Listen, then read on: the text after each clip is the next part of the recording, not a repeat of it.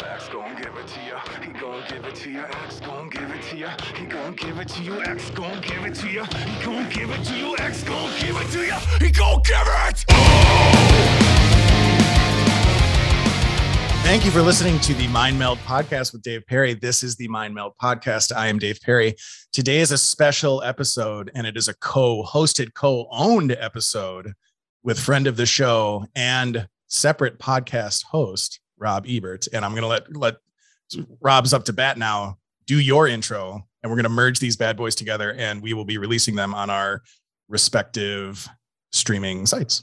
We are really making history today. That's amazing. So I want to welcome my good friend and all-star drummer, Dave Perry, to the 90s Rock podcast, the only 90s Rock podcast that I'm aware of, really scratching the itch of what the people are asking for today. But no, Dave, it's awesome to have you on and awesome to be teaming up with the Mind Meld podcast.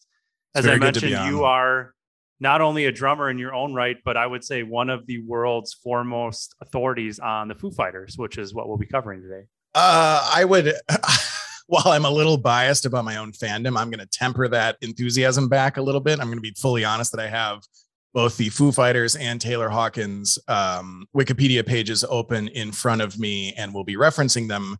And I think just because there's so much emotion around what's happening right now, like literally this incredible rock and roll Hall of Fame inducted world-class drummer and best friend of Dave Grohl and guy who'd done 8 albums with the Foo Fighters and many other bands, recently tragically suddenly died. And it could mean the end of my personal favorite band and one of the, I think arguably by many different metrics, the biggest rock band of all time. So I want to get into that. And I think that there's a lot to discuss when you look at the history. Like there's certainly things about certainly Taylor's background and even the Foo Fighters background that I think would be kind of fun to like skim through the Wikipedia pages here and then talk about the intersection of the information and facts that are there and then how that kind of intersects with our lives, which, you and I, when we first met, connected over a love of all thing 90s, but definitely a love of like the grunge. And then like, would you qualify Bush as grunge, or is that more of like an alternative rock? Definitely alternative rock. Okay. I mean, I think the best way to put it is just, I don't know how else to describe it other than guitar rock. Like just for the purpose of my show, I wanted to be a little bit more specific. Yeah. But you always get into these instances where like Foo Fighters, first album comes out in 96, 97, but they're bigger now than they ever even were in the 90s. So you get into all that kind of stuff. Yeah, for sure. It's just this kind of music. And I think it's interesting too. Like we've been circling this episode for a while. We wanted to do the Foo Fighters. We did. We recently have talked about getting together and kind of diving in. Because I just read Dave Grohl's book, and you just saw him when he was on his book tour. I went out to LA to the Ford Theater and it was fucking incredible, dude. Like I get goosebumps thinking about it right now. So I went to the Ford Theater in LA, which is this it's intimate but outdoor, and in kind of a bowl setting. There was maybe 200 people there, including Taylor Hawkins. And it was based on Dave's book is called Storyteller, right? Right. And it was the first, he did like a mini book tour, but it was the first event that he did where he didn't even read from the book. It was just like, he told the stories from his heart and from his memory that are covered in the book and kind of just went off on tangents. And he played songs for us, and he played Smells Like Teen Spirit on the drums, to the tracks from Nirvana, which is the closest I'm ever going to get to see Nirvana perform live. And now I know you're not a religious man, but would you say that was as close to a religious experience as you've had? No, because there've legit been times where I've almost died multiple times, and it's like, wow, it's amazing I'm still alive and my life wasn't threatened in that scenario. But it was definitely one of the coolest fucking experiences I've ever had. We'll go with coolest. And I definitely had like there were legit moments because I got these tickets and they were row AA, and in my mind, I even looked at the seating map, and I guess I just did it backwards. In my mind, it went like A through Z and then like AA, BB, CC, but it wasn't. I got got dead center front row tickets. And he's telling these emotional moments. And there's even this like prolonged moment of silence for Kurt. as he's reflecting upon that, really critical period in his life and contemplating whether or not he's even going to return to music. And like, there was moments where I like locked eyes with him. There was moments where it was like, I'm not putting him on a pedestal. I'm saying that just like, it was emotional. Like it legit felt like hanging out with him. We're all there to see and listen to him, but it was so intimate and so cool that I'm truly thankful for that experience. But he legit spent maybe 10 times over the course of that 2 hours, 10 minutes over the course of that 2 hours, referencing how big of a impact Taylor Hawkins is on his life and the Foo Fighters and the survival of that band. And, it's undeniable that it's so interesting. The parallels between Kurt Cobain killing himself and the metaphorical and literal death of Nirvana and the crossroads that Dave Grohl found himself at about whether or not he was going to ever make music again. I mean, he even had the opportunity. Tom Petty offered him to be the official drummer of Tom Petty and the Heartbreakers. They played, you go back to 96, I think. SNL. Yeah. SNL. That's a big chapter in the book. Yeah. And after that, Tom Petty was like, hey man, the gig's yours. And think about that. Like so he would have played like Super Bowl halftime show, guaranteed sold out arena tours all over the world. Like that was a guaranteed meal ticket. Honestly, probably would have made more money than he did in Nirvana. And I give him so much credit that not only did he turn that down to focus on Foo Fighters, but after the Foo Fighters started, he was adamant that the people he recruited for the band, which was not initially Taylor Hawkins on that first album, it was William Goldsmith. That's another good story. Yes. That he was adamant that if we're doing this, we're doing it the right way and we're doing it from square one, including no tour buses, no fucking 5-star villas in Cabo. Like we're grinding this out like we did in the early Nirvana days. And Dave has this amazing show that's all about, it's like a documentary about like these huge bands like Red Hot Chili Peppers and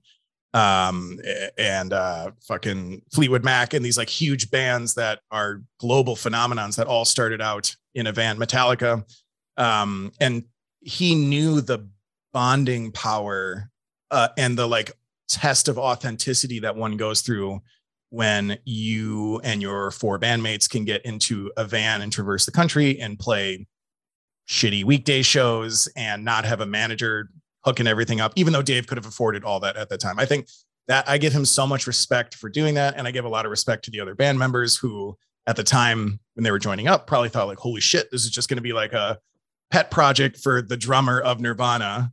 This is at the time where no one knew Foo Fighters. There were no singles on the radio. It was literally a cassette tape that was in circulation that Dave was writing those songs while Kurt was still alive.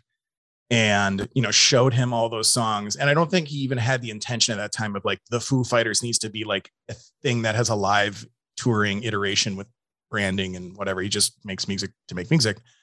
And I think the Foo Fighters is really important to him in kind of extension by me, because I grew up on Nirvana. That is like, it was almost like passing the torch. It's so incorrect to call it like the next Nirvana or Nirvana Reborn or something. It's a totally different animal, but it came from it's like rehab for getting over the death of one of his best friends in the fucking 90s. And I honestly feel that that's where we're at right now. We are at that precipice. We're at that threshold where this is based on nothing other than just like a historical understanding of him as a person and the band, because I think Foo Fighters are done. I cannot possibly imagine Dave Grohl justifying replacing Taylor Hawkins on the drums. The one thing I could imagine would be Dave sitting behind the drums and then I guess still doing vocal duties, which is entirely possible. Phil Collins did it. And then like getting some other big heavy hitter to replace him on guitar. But more likely I could see him being like, we had 26 incredible years. We did 8 albums with Taylor. Literally, you've done everything, including, and I just watched this 2 nights ago, they'd made a horror movie called Studio 666, which is absolutely incredible and insane. But I just can't imagine him not closing this chapter. But I do think that it will lead to him doing other incredible things. But it's cathartic almost. Like it's very sad to know that this is the end of that chapter. And of course it's sad, the loss of human life and an incredible drummer. But it would really blow my mind at this point if some iteration of the Foo Fighters continue to live on. So reading the book, so I'm coming at Foo Fighters from a little bit different angle than you, just because, I mean, you've been a huge fan since you've heard them, I'm assuming. Yep. And followed and gone to many live shows, all that kind of stuff. So many, all over the world too. Yeah. Yeah. Which is awesome. For me, I feel like for me, they were the band that was always on the radio, and I always enjoyed the singles.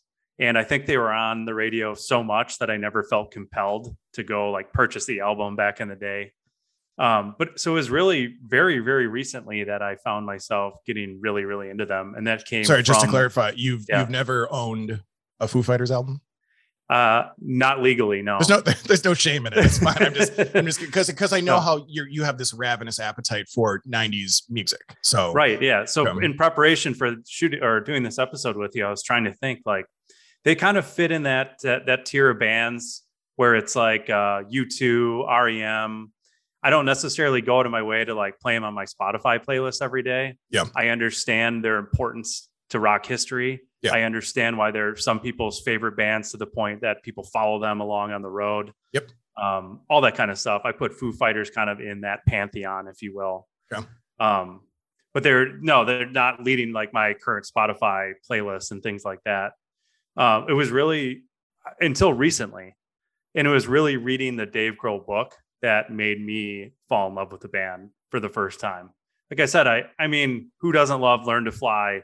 You know, the one album I burned from the Watertown Public Library, Nothing Left to Lose, like Stacked Actors. You know, I love that song. That's a fucking great song. Yeah. Yeah.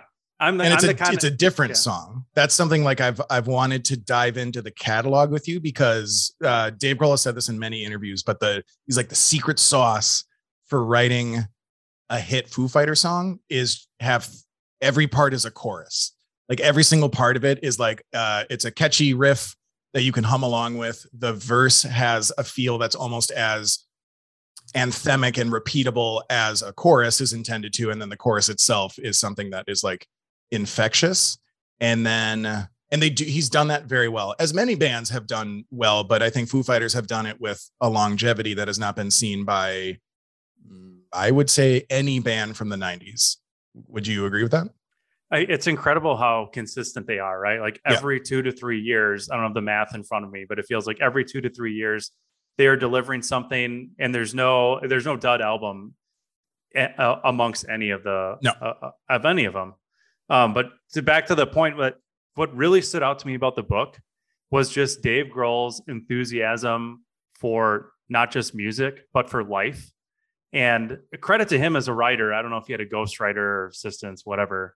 But it definitely shone through, just like a childlike enthusiasm for all these different segments in his life, and down to like, he is the guy, you never hear about the 99 who failed doing this, but he is the guy who dropped out of high school to join a hardcore band or a punk band, Scream. Yeah, Scream. And, you know, with established guys in probably one of the most difficult scenes to break into, a completely self-taught, self-made guy. Yeah. And it was just incredible to like follow his journey through Nirvana and recording those demos for the first self-titled Foo Fighters album.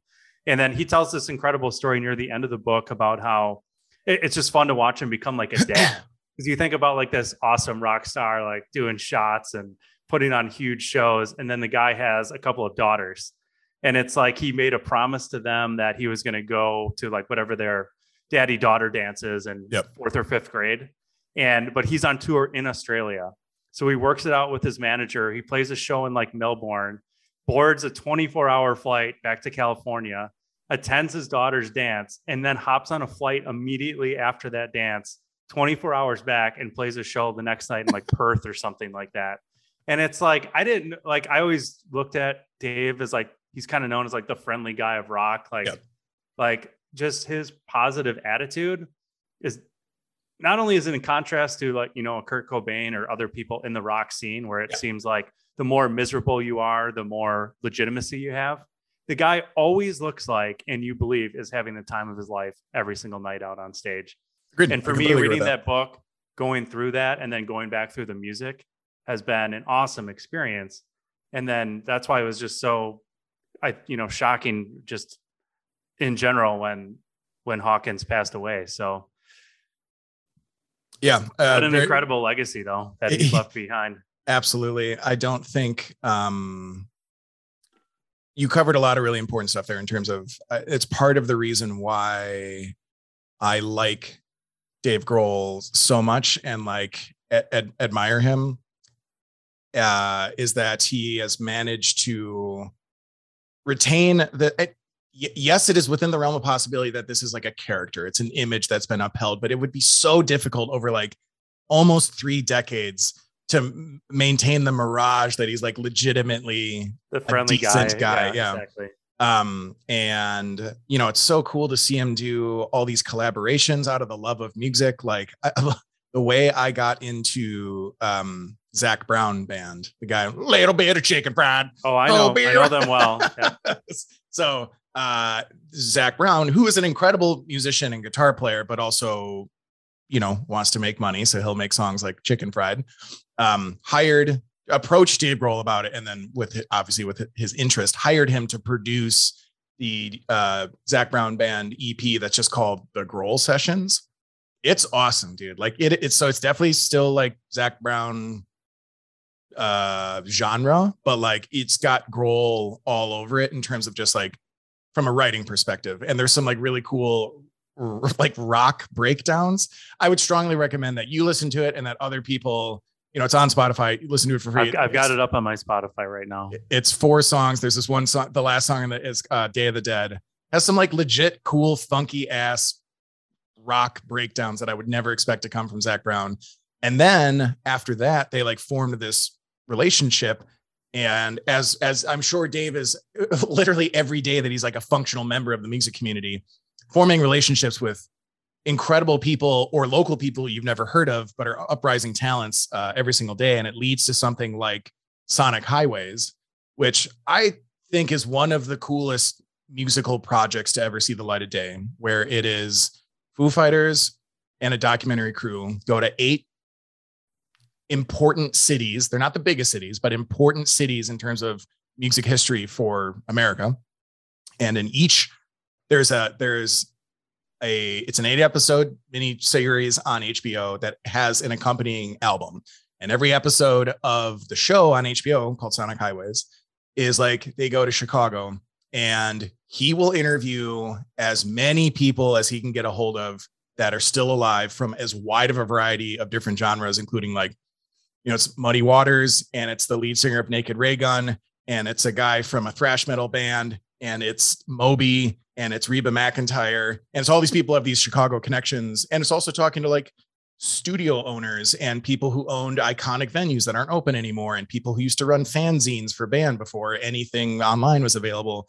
And it's about 54 minutes of the show is that. It's like a documentary about the music history of these cities. And then the last 6 minutes of it is the Foo Fighters going into an iconic studio in that city with an iconic producer and engineer and writing a song on the spot there. And then the lyrics for each song is entirely inspired by and actually pulls direct quotes from all of the interviews that happened with those like Chicago industry people up to that point. It's such like to me, it's like a love letter to American music history, both past and present and future. And it includes, so Zach Brown's in the Nashville episode.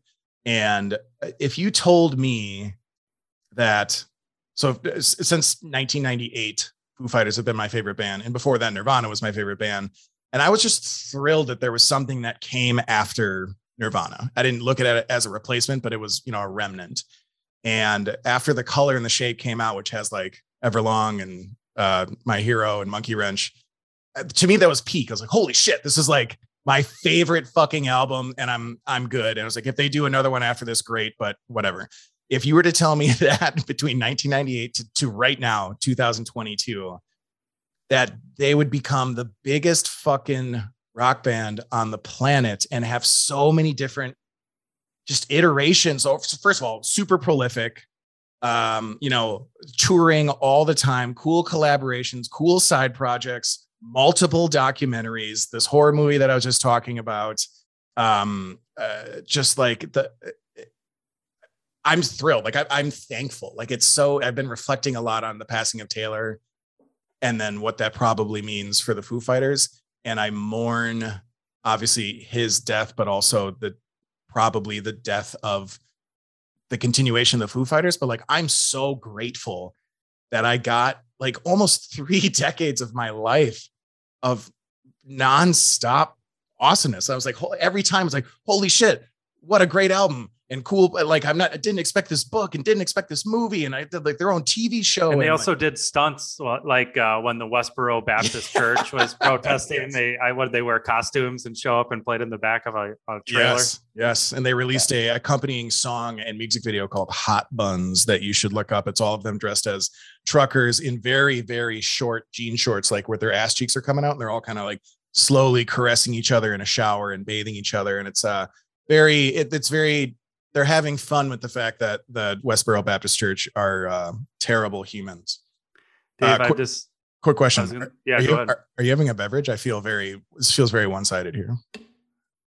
Right here. Yeah. Oh, right in the BBK. Yeah, there you go. Love it. Nice. I got to rep the new agency. Yeah. But some Ukrainian vodka I picked up. Is that true? Don't ask me to report how to say it, but yeah, there's like a big at the grocery store. They had big Ukrainian flags, and they're like, "Buy this," and I'm like, I am a sucker if nothing else for advertising like that. So, there you go. But nice. I wanted to mention that we need to write a petition maybe tonight, asking HBO Max to put Sonic Highways back up. Because after reading the book and after we chatted, I'm like, they have literally everything on HBO Max down to like Crypt Keeper episodes from 1982. The one thing not on there is Foo Fighters Sonic Highways, and it blows my mind. Yeah, I can only imagine that has something to do with licensing or production companies or something like that. And I am willing to bet that given the power of the passing of Taylor, that it'll come back. You can also buy it. I mean, I know that's a crazy thought, but you can get it on. I have it. I mean, it's so rare these days that I buy music, but yeah, like I said, there's something special about that series and the accompanying album. So you can download it from iTunes or Apple Music. And what was the last music you bought? It's a great question. Probably the last Tool album. It's like, that's a good example of basically the opposite of Foo Fighters. So that's a band that I've liked since 1996, and they've put out like 5 albums in that time period since 96 to last year. And they tour maybe 1 tour every 5 years. And again, I'm thankful for that. I also love 9 Inch Nails, and they have a very similar, they're that lack of, I don't know what the opposite of prolific is, but that I'm very thankful. Very selective. Yeah, exactly. They're like a David Fincher movie. For sure. But I don't feel like, I truly don't feel that there was ever a throwaway Foo Fighters album. I really don't. So you had mentioned that Color and Shape was your favorite. What about that first? Well, I guess it was either based off the Dave Grohl demos, or they are the Dave Grohl demos. That first self-titled album with like the Ray Gun album. Yeah, correct. Yeah. Where does that fit in the pantheon? Is that Foo Fighters canon? Is that really the debut? Oh, 100. Yeah, 1,000%. Yes. Okay. And it's interesting because, so I'm actually going to pull up the Wikipedia page here, because I want to look at their discography in chronological order.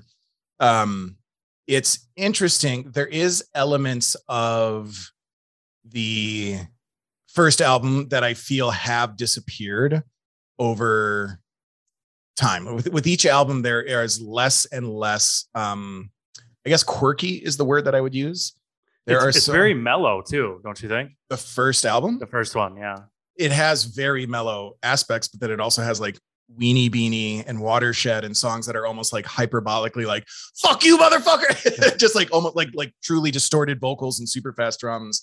But it really does. It has the vibe that it actually feels like it was recorded in a garage, which it was not, but it has that live kind of vibe. And what did you think? For All the Cows is a good example of like a quirky song on that first album that I truly love, that like they just don't do. He's still like a super fun, like he's specifically known for being a funny, jovial guy, but musically, they've gotten further and further away from the quirkier stuff that they did in the early albums, which is one thing that I've not even lamented, but I kind of wish that they'd revisit it, but I'm still thankful for those early albums.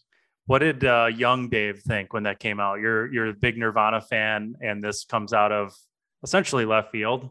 Yeah. So what do you make of it?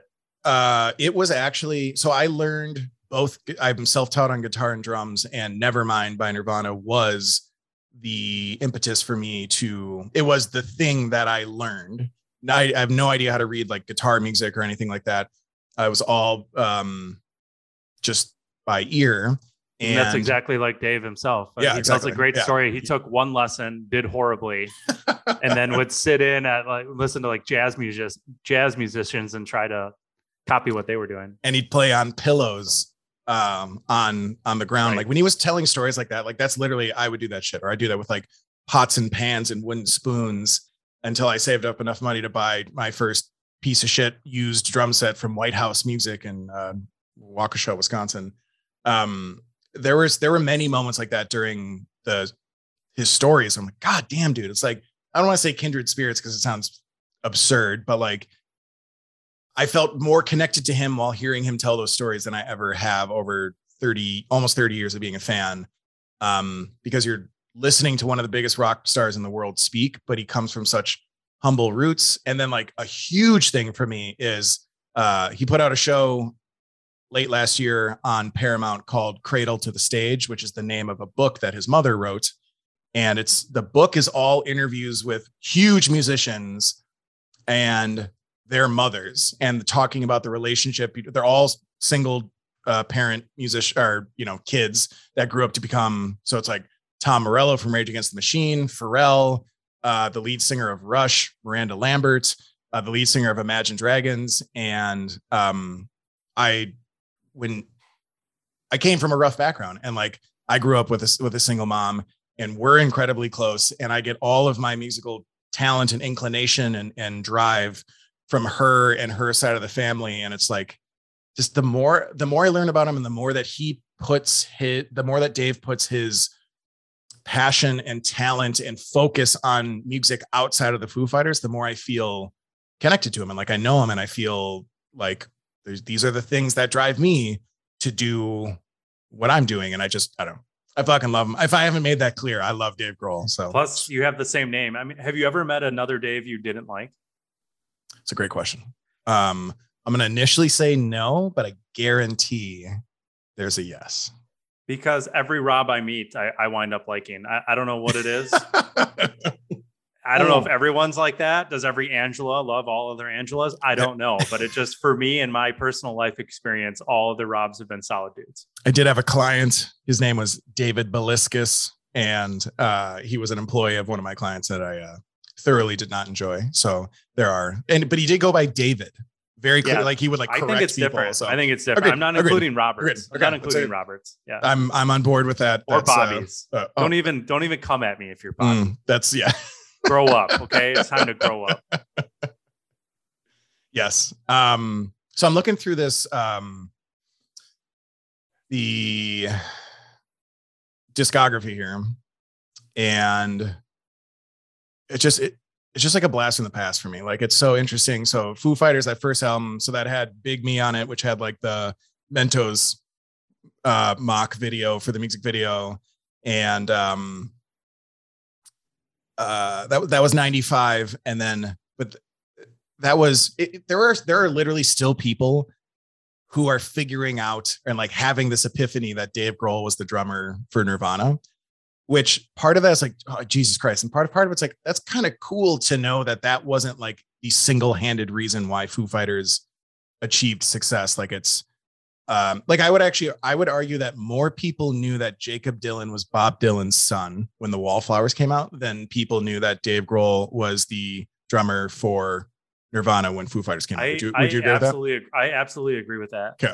And as someone who has religiously read like every piece of musical text, I mean, literal text, like magazines and things like that, I have a Wallflowers album hanging framed in my basement for my bona fides.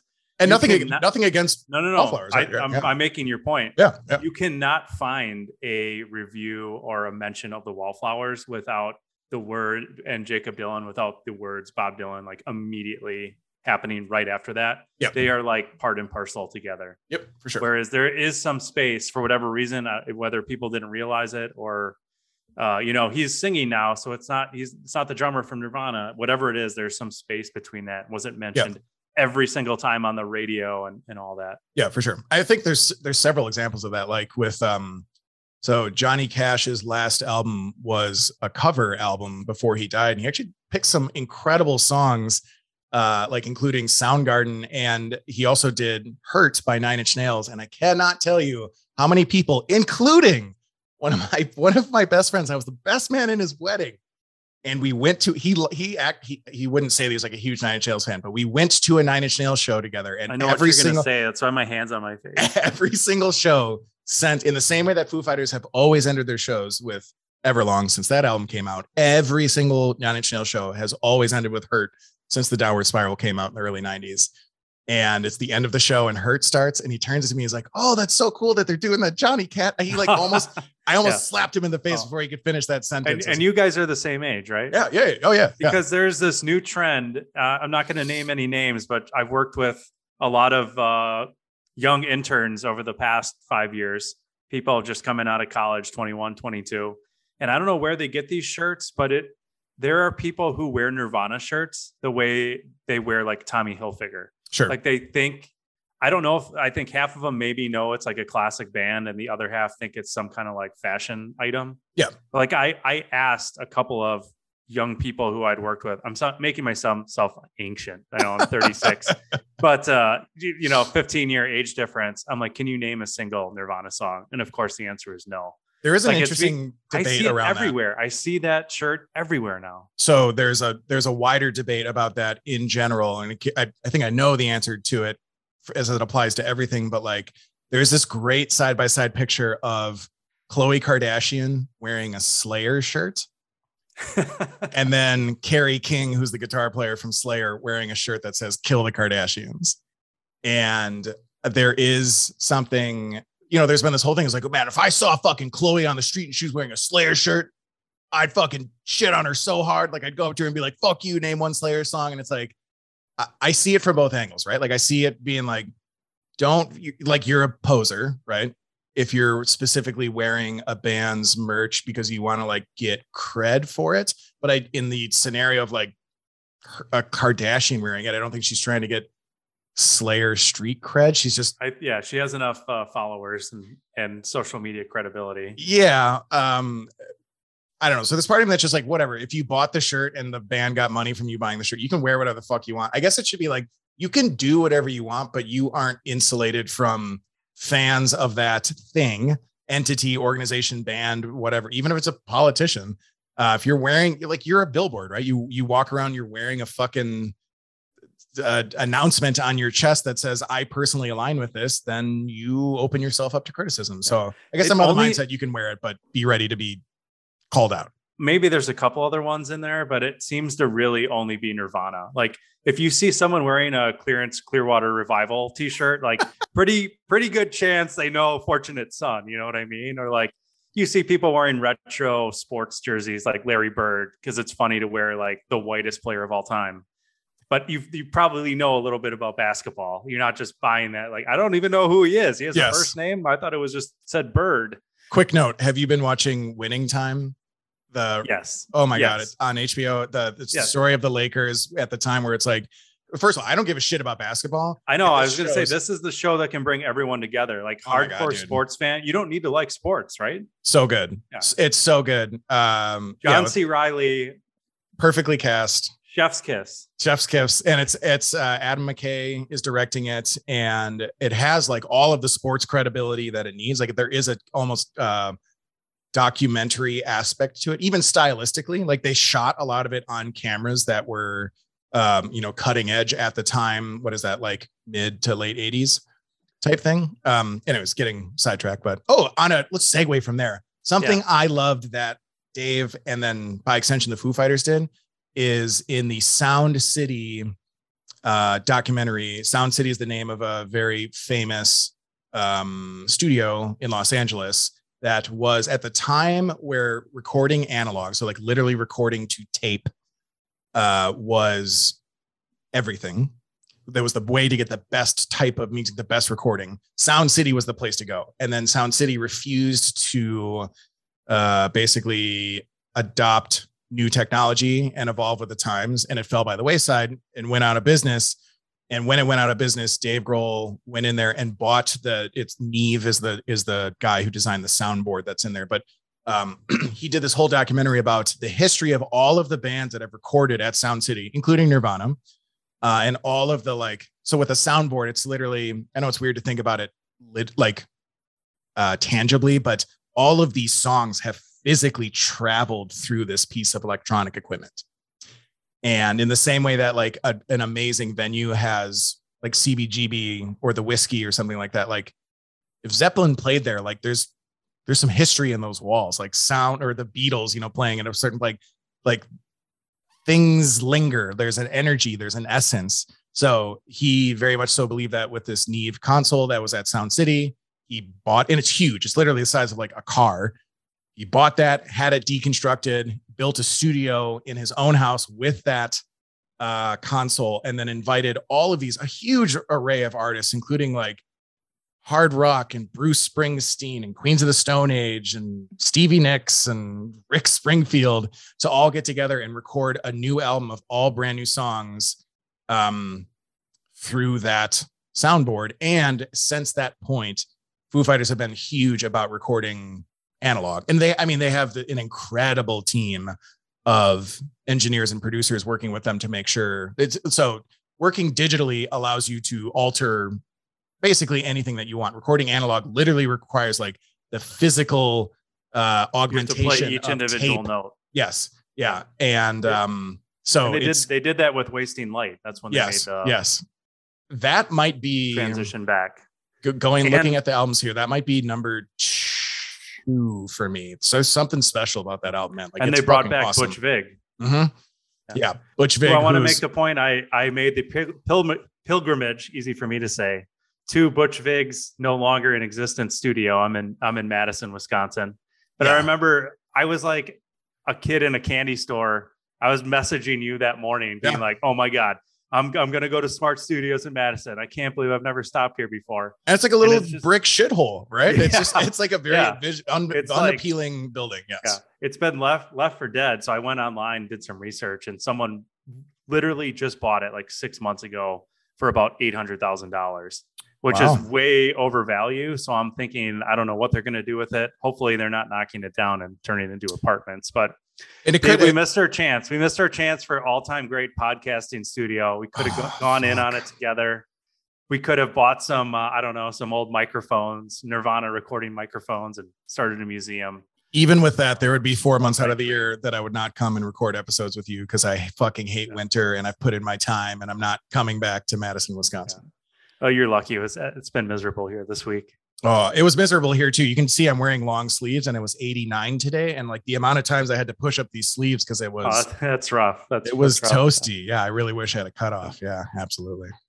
But yeah, so Butch Vig, there are certain partnerships that the Foo Fighters and then Dave Grohl specifically have had over the years that have helped kind of preserve this sound and look and credibility that they've had. And Butch Vig was a big part of that. Butch Vig, for those who don't know, like iconic, legendary producer who's also in the band Garbage, but worked with Nirvana at their peak. And a lot of Nevermind was recorded at Smart Studios, which Rob was just talking about.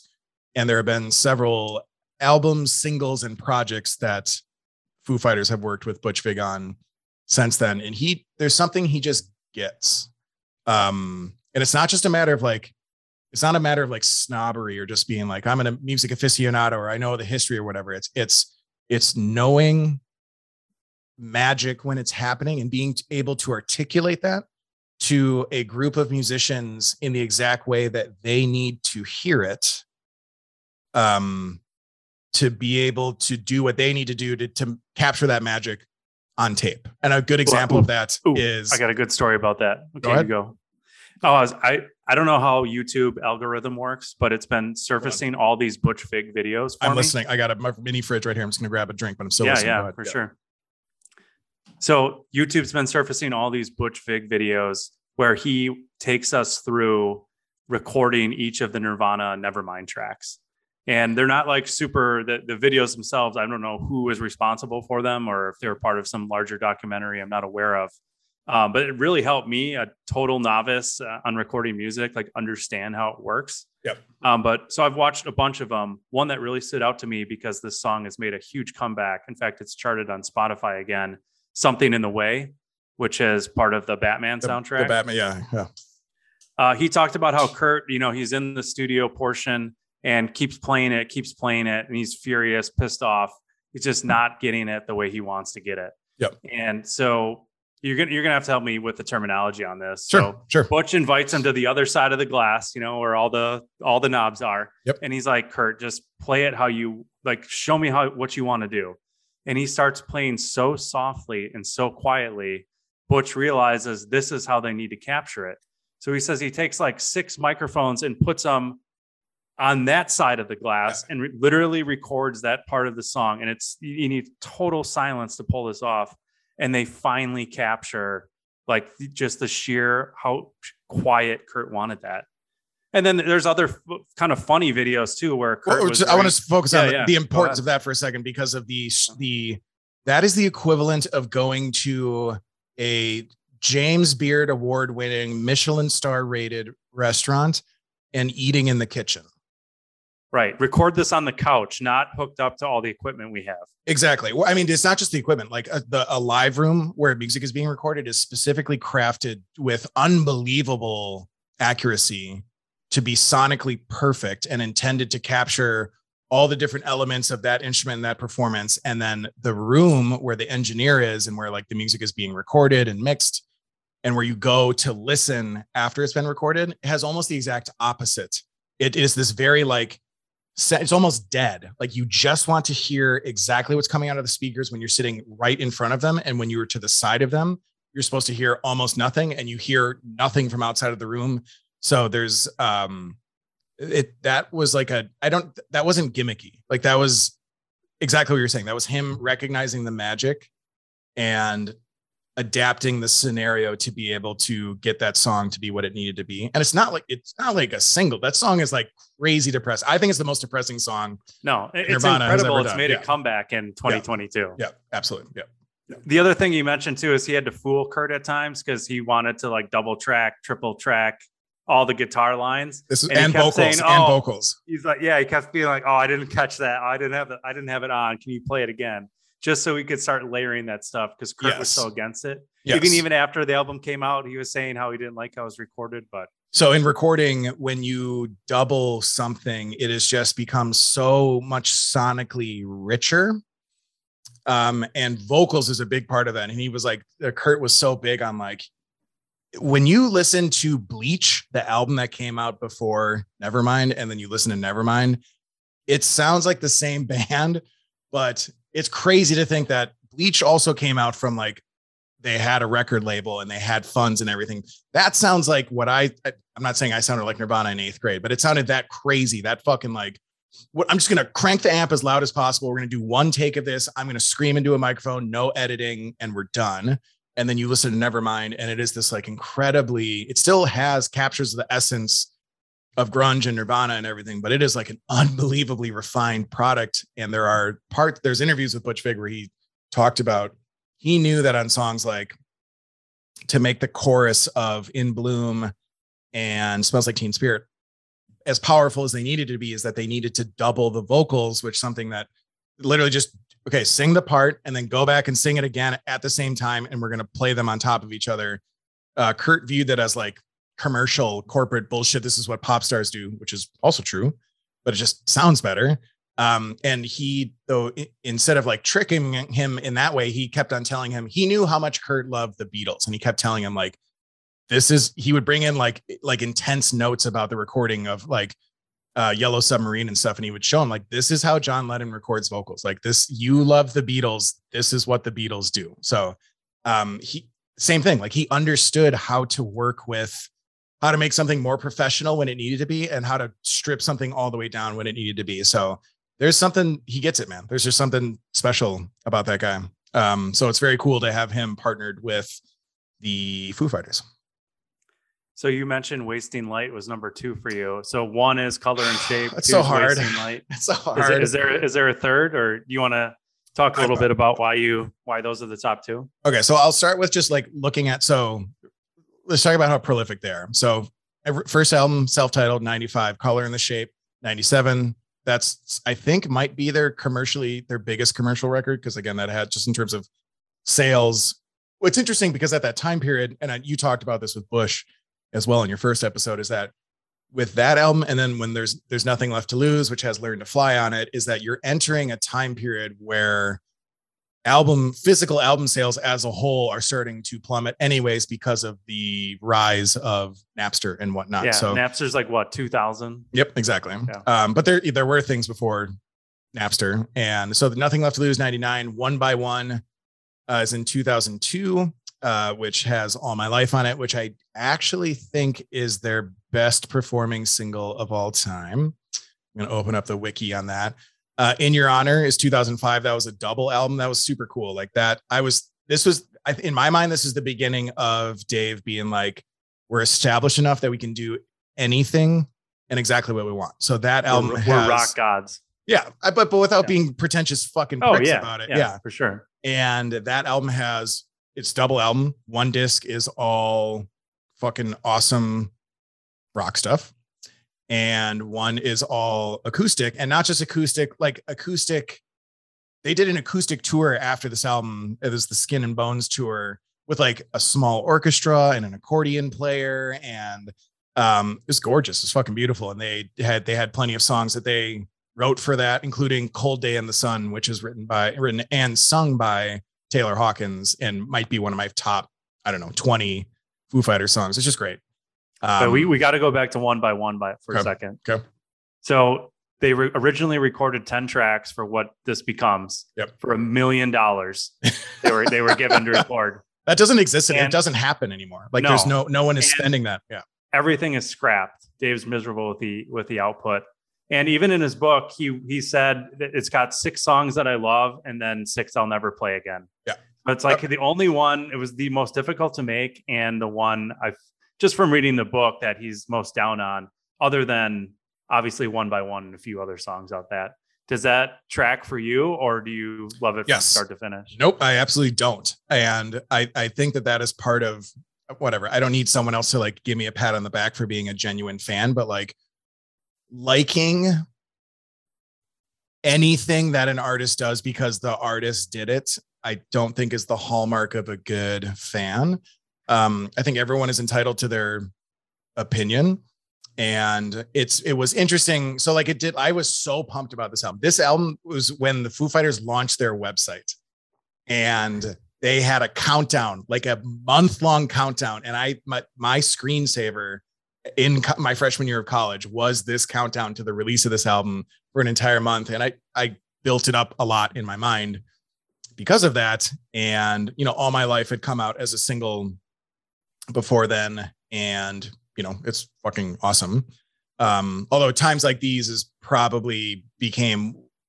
one of the most timeless. It's like top 3 or 4 classic Foo Fighter songs of all time is also on that album. And it's interesting that there's these like super amazing songs in there. And there are songs in there that I specifically am like, I just flat out don't like. And when I heard, it's not like he did a media tour and right off the bat was like, hey, just, stop listening after track 5.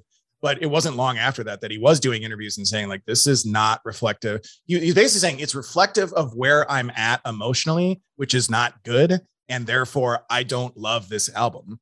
And I give him credit for being that honest about it. And I do think this is one of the first albums where they did the whole, like, we're going to all move into a house together and record it ourselves. I mean, they have like a producer come in, but still like, this isn't going to be, let's do some crazy. I think this is after what you said, where they scrap it. Then they're like, we need to go back to square one and get into a house together. But no, to answer your question, it absolutely does track. There are most of my least favorite Foo Fighter songs are on this album.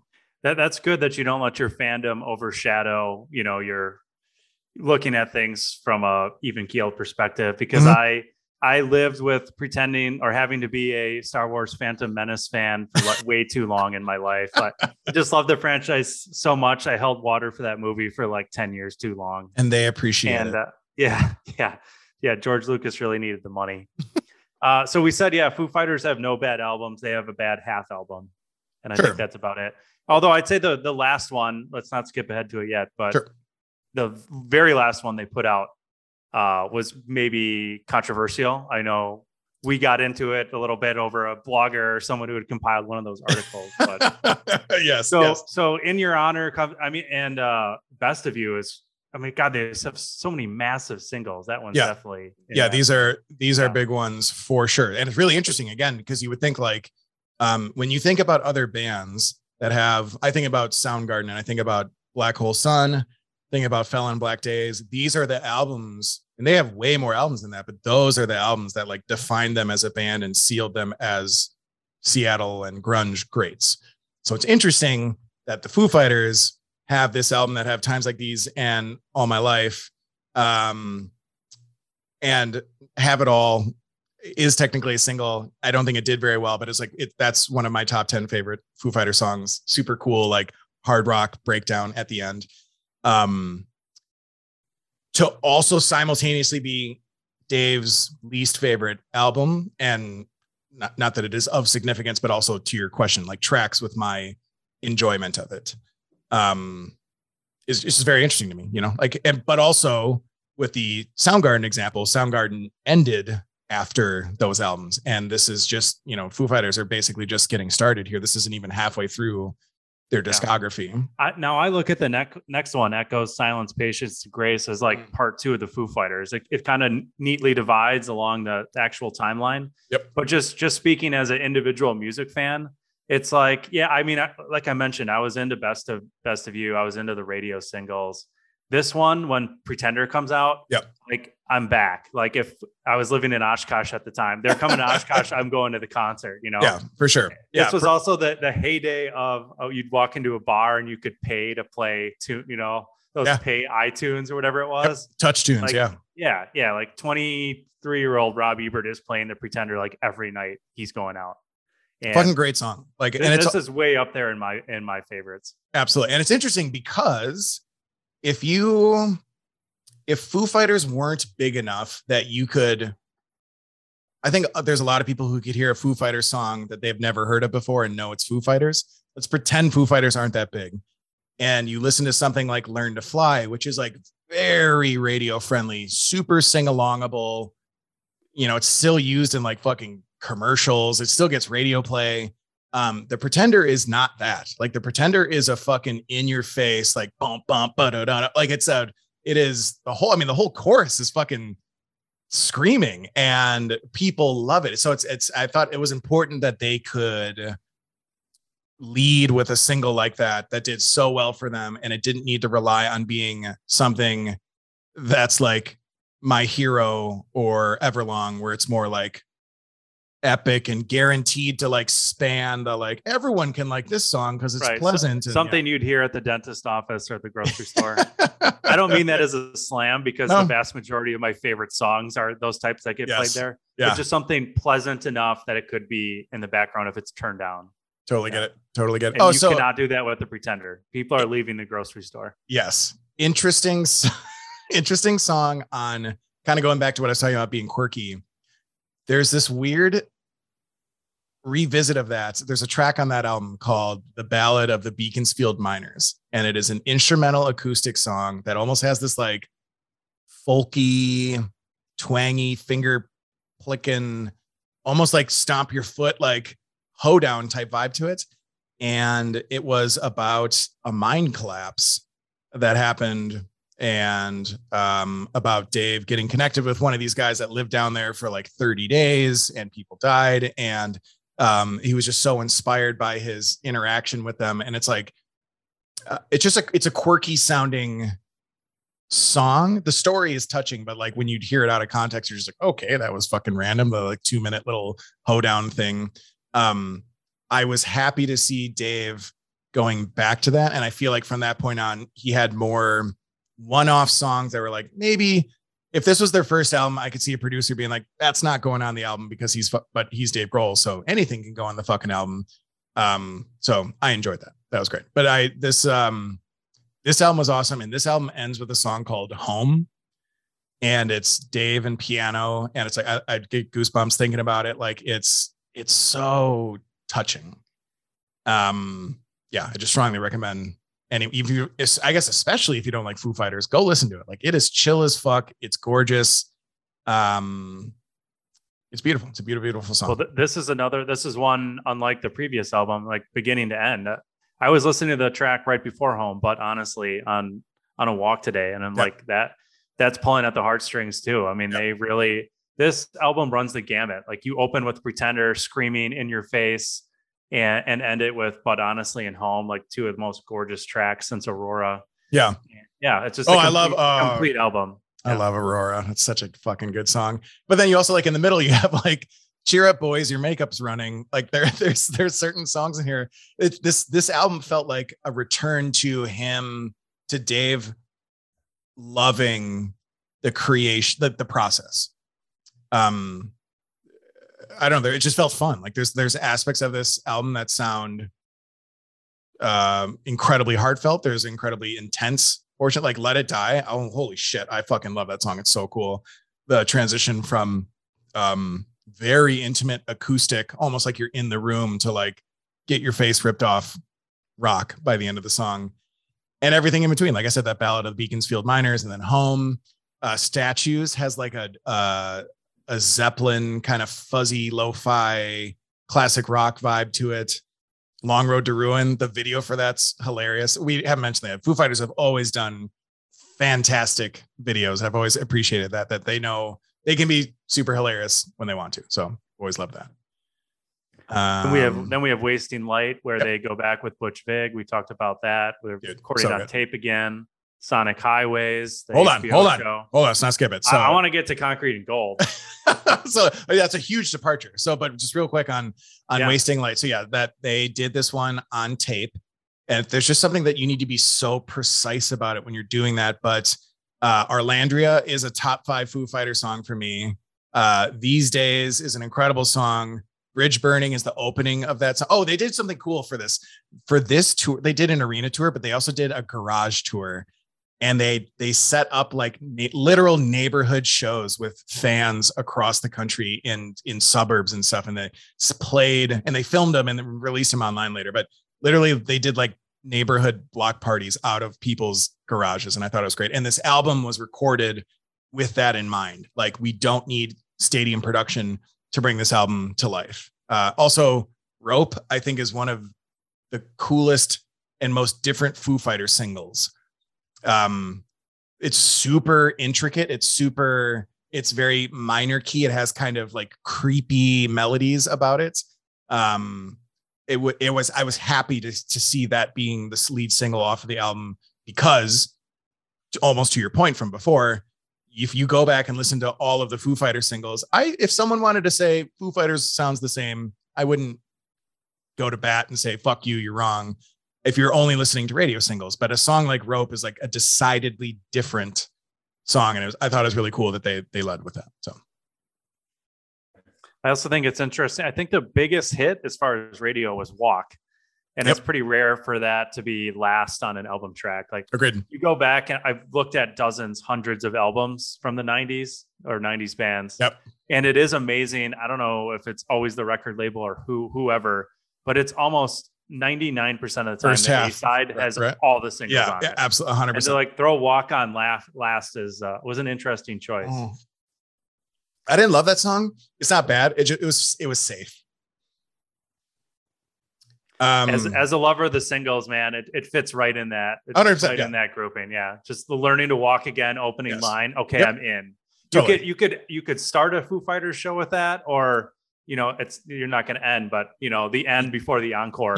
Yeah. It could go anywhere in that set list. 100%. So we talked about Sonic Highways, and again, it is its own thing. Like it really is. Like there's actually a lot of it that doesn't sound like Foo Fighters, which I appreciate. There are songs that make these crazy 90-degree turns in the middle. And it's very intentional because they wanted to tap into the energy of this journey that they were on. And I'm glad it's a Foo Fighters album, but I would have understood if it was so like that Studio City album that I was talking about is not a Foo Fighter album. This album almost feels like this, where it's like the Foo Fighters all play on it, but it feels different enough. And it's full of guest performers that it maybe even shouldn't have been a Foo Fighter album, but it's still, I love it and it's great. But then going to Concrete and Gold is a phenomenal departure. Well, this is again where our paths intersect. You were visiting at the time. And again, I'd been into the Pretender and that album. And again, just kind of the band, they're always in the background. I'm listening to them a little bit, but not a lot. Yep. And then Concrete and Gold comes out and you play for me The Sky is a Neighborhood. And this like instantly becomes my new favorite Foo Fighters song. And it's like a lot of their tracks, the louder you play it, the better it becomes. Yes, for sure. And it's so cool. Like it's so it's different. It feels like Rope to me in that it is like, well, first of all, it's poetic. A lot of the other singles have not like pedantic or like, trite lyrics, but can be relatively straightforward. The lyrics to this song are very different as far as in terms of Dave Grohl single standards. It's based on a dream that he had. I did not know that. Yeah. He covers that in the book. Very cool. So Rob and I have talked about this, but I own this book. The last book that I read was the Nirvana biography. This was legit like 20 years ago. I fucking hate reading so much. I want to get the book. So I own the book because I got it from that event that I went out to in LA, right. But I want to get like a book on tape. Need the audio tape, right? I really do. Yeah. I just don't have the fucking patience. I have to keep referencing it because you know so much more about the Foo Fighters than I do. It's really the only leg up I have in this conversation. So I got to drop those little nuggets in when I can. It's not a competition, but I appreciate that. So this album is super cool because Dave Grohl became obsessed with the idea of partnering with this guy, Greg Kurstin, who is this incredible producer that has worked with bands. Liam Gallagher. Yeah. And then, but other bands that you would like totally not expect to be in like his repertoire. I'm looking at his wiki right now. He has produced 4 #1 songs during his time as a producer. He's also in a pretty successful indie band. But like the album, so he became obsessed with like the idea. He meets this guy randomly on vacation in Hawaii. And Dave was just on a kick of like listening to all the bands that Greg Kurstin had recorded. And there was some essence about it that I really liked and wanted to tap into. He has a drunken conversation with him about it in a swimming pool in Hawaii. He's like, hey man, you should do one of our albums. And he's like, I'm terrified of that idea. Like your essence is too much. Like, I don't even know how I would like tell you what you should be doing. Is like, that's exactly what I want. I want to kind of unplug. I want to kind of retain the Foo Fighter essence, but let you do your thing. And I think part of that resulted in what's like Paul McCartney's on this album, Justin Timberlake's on this album, some singers from Boyz II Men are on this album. There's like a lot of different, I wouldn't say complete genre changes, but there's like some huge departures from what the Foo Fighters had done in the past, where it almost sounds like if the Foo Fighters released an album in the 60s, 70s, 80s, 90s, and 2000s, and then you took the best songs of all of those albums and put them on an album, that's Concrete and Gold. It's really interesting. It continually amazes me how important the producer is. Like we talked about it with Butch Vig. They really are. This may be a lame analogy, but kind of like the director behind a movie. Like, yeah, that is not a lame analogy. You can have movies with great actors in them, but if the person behind the camera or behind the knobs has no idea what they're doing, it's a problem. Sure. Or you could have a book that's based off of a phenomenal piece of literature, and then the ball gets dropped in the execution. Like this is what the producer is, the glue for sure. Like it's super important. And Greg Kurstin's a personal favorite of mine because, as you know, I love Oasis, and even more than that, I love Liam Gallagher. But specifically, his solo work has been 100% Greg Kurstin produced. Oh, cool. And he does a lot of the co-writing on everything. And just to prove the point, you've heard of Oasis and you've heard of Liam Gallagher. Yeah. Have you ever heard of Beady Eye? Nope. That was the band Liam Gallagher was in between Oasis and his solo career. And the reason you've never heard of them is because the music is fucking terrible. So, I don't know if that would be the reason why I wouldn't heard it. In fact, I'm amazed that given his ego that he wouldn't immediately be like, of course I can have my brand be my own name. That's kind of amazing that wasn't his immediate thought process is fuck Oasis. I'm going to make music under my own name. I'm super fascinated by that. Yeah. You listen to a few tracks if you can stomach it. Okay. But the point is, like, even however they were recording his voice in those days was just not working. And there was a lot of talk of like, this guy's lost it, for whatever reason, too old, smoked too many cigarettes. And then he comes back on this Greg Kurstin produced album and it sounds like it's 1995 again. Huh. So when I saw that he produced this album and produced those, and then they've all worked together now. And this guy did Hello by Adele. He produced that song as well. So this dude has serious like cred. Multi-talented dude. Yeah. But you were saying so, and actually I haven't heard the song. And I'm going to blame you because you told me it was coming, but then you didn't send it to me, so it's kind of your fault. But that explain the crossroads of these guys coming together. And this is no joke. Like Foo Fighters and Oasis / Liam have been connected for quite some time. Like I was watching on Paramount Plus an old Oasis documentary last night.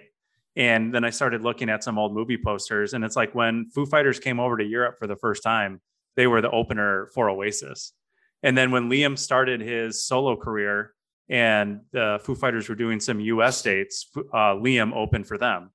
And there's some funny footage of them playing together. And I forget what song now, but it's on YouTube. So they've been connected, and then they've been connected through this producer. And specifically Liam, who gets along with no one, got along great with Taylor Hawkins. Oh, cool. And it was always like saying nice things about him. And when Foo Fighters were playing Wembley or they're playing Glastonbury, one of those, Taylor put the picture of the Gallagher brothers like on his drum kit. So there's always been this connection and this respect. And they have a new song. Liam has a new album coming out, his third solo album, be out in a couple months. But the first single was a song called Everything's Electric. Okay. And this was co-written. The three writers on this album, if you look up the credits, are Liam Gallagher, Greg Kurstin, and Dave Grohl. And Grohl plays the drums. Awesome. So yeah, it's fun. I'm surprised they released it as a lead single just because it doesn't have like a massive like radio ready hook. Okay. But it's definitely one I'm never going to skip. Like when the album comes out and I'm going through it. I think just my expectations got a little out of whack when you combine those names. I thought we'd be getting Wonderwall times Smells Like Teen Spirit. Oh, sure. And it turns out we just got like a really fun rock track with no surprise. I think Dave's drumming is the highlight of it. For sure. But think about that. If you were Gallagher and Grohl getting together, is the conversation really going to be like, let's make a baby between our most commercially successful singles? Or would it be, let's do whatever the fuck we want to do and have fun with this? Yeah, exactly. And that's exactly what it feels like. Yeah. So two things before moving on to the next album. One is that in the last 2 years, and I hope this continues, is that during Hanukkah, Kurstin is Jewish. During the 8 days of Hanukkah for 21 and 20, Grohl and Kurstin get together and every day put out a video of them. It's just the two of them. It's Dave playing drums and singing, and then Kurstin is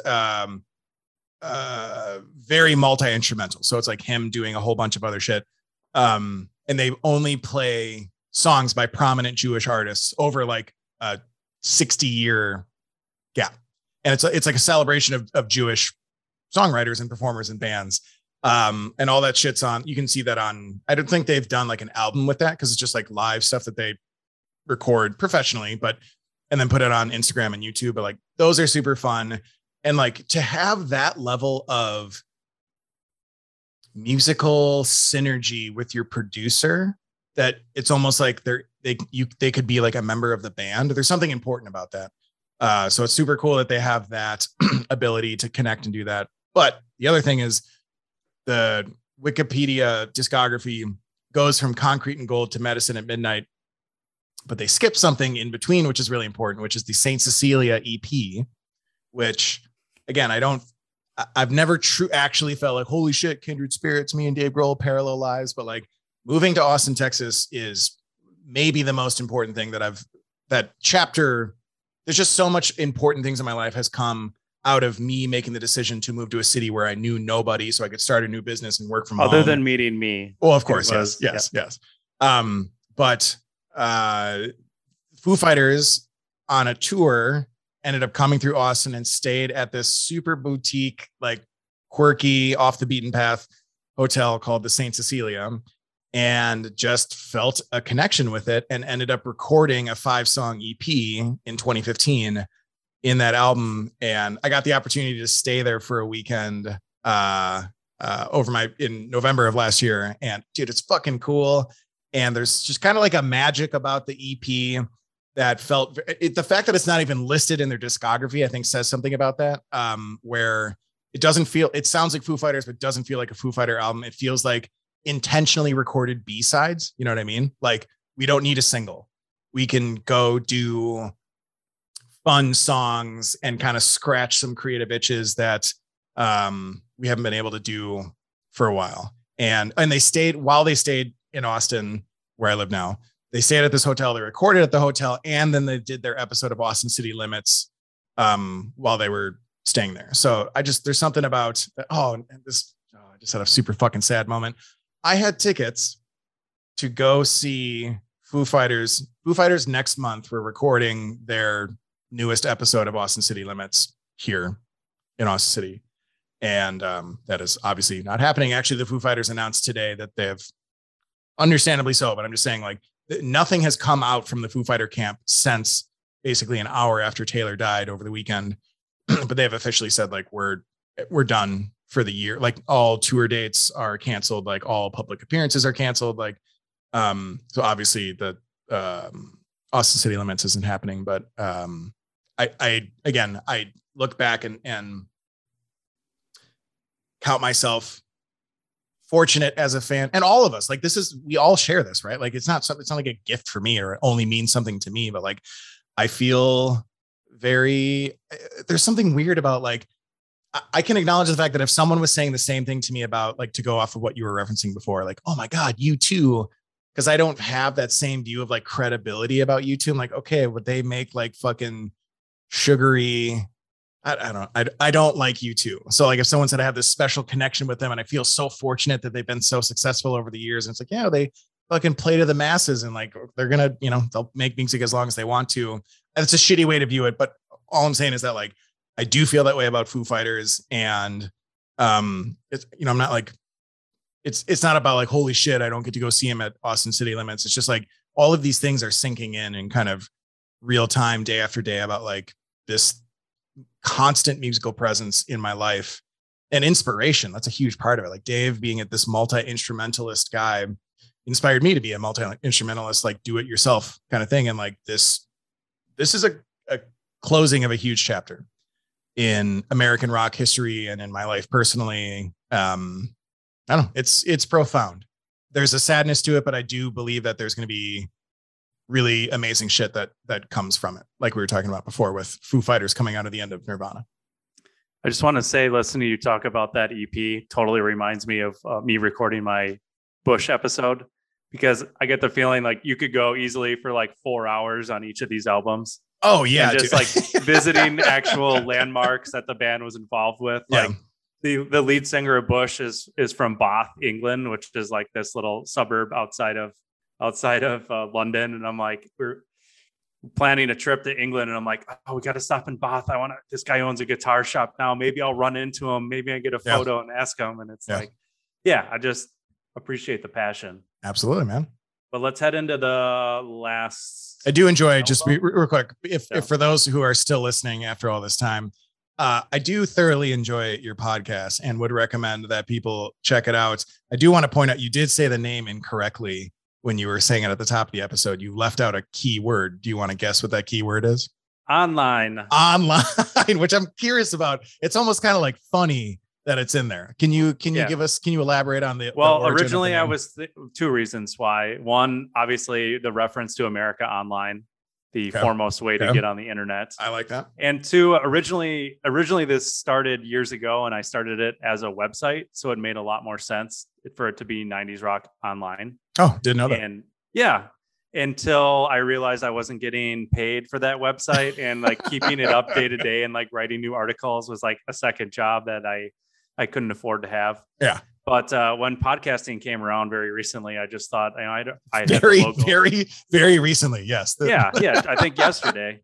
Yeah. It's something like that. Yeah. I had already had the logo and the Facebook page and everything. So I was going to ask you, I'll just roll with it. Those, I mean, I'm sure everyone listening is going to go check this out, but like, I'm going to paint a picture with words right here for those listening. The logo is a conglomerate of, lightning bolts and guitar picks and guitar heads, and I kind of love it.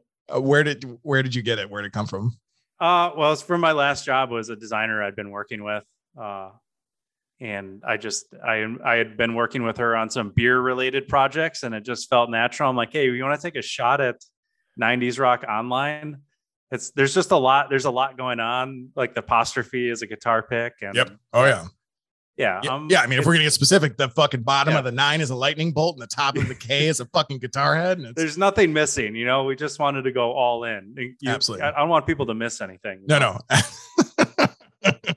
Nailed it. I believe they call it on the nose. Yes, absolutely. Okay. The other thing about my podcast is you can literally track the advancement of podcasting technology, because the first episode I recorded directly like into the speaker end of my iPhone. And then each subsequent podcast is with a slightly better microphone. Yes. If so, the history of time. Well, the history of time.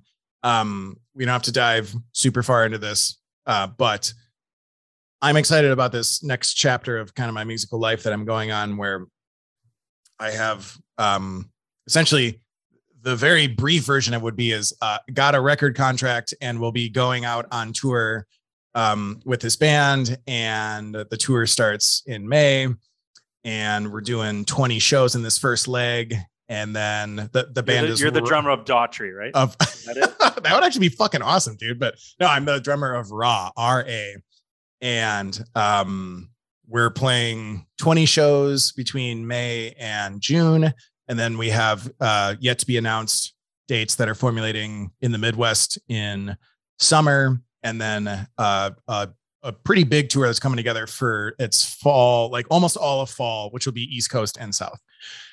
And I am going to do a ton of shit like this, like whether it's from the road, like you and me talking, or me connecting with other bands every single night. Like I want to record an episode every single night while I'm out on tour. Like I want to tap into the magic of what's happening out there. And I'm really excited to be.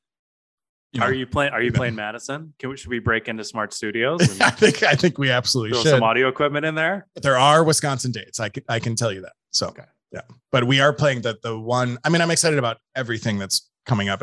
I actually, my brain is still fucking healing from the initial event of this coming together. But we are playing at the Whiskey in LA at the end of May, and that is like a CBGB level.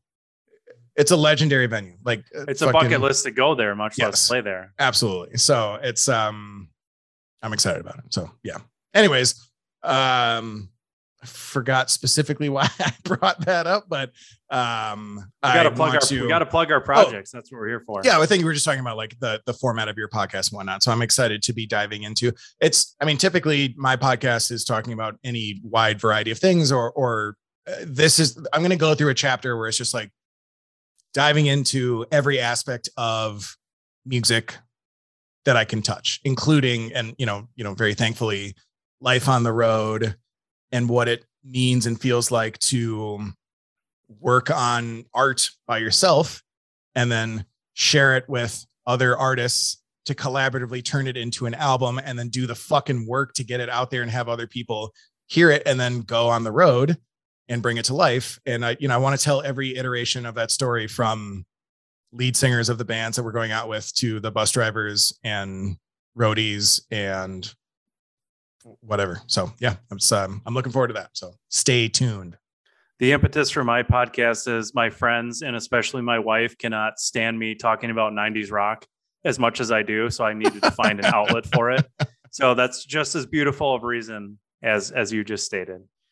I'm biased. I have and this is definitely getting back to Foo Fighters, but like, this is a cool fucking time period of music. And yes, there's bad music that came out of this time period, that applies to literally every single era of music ever.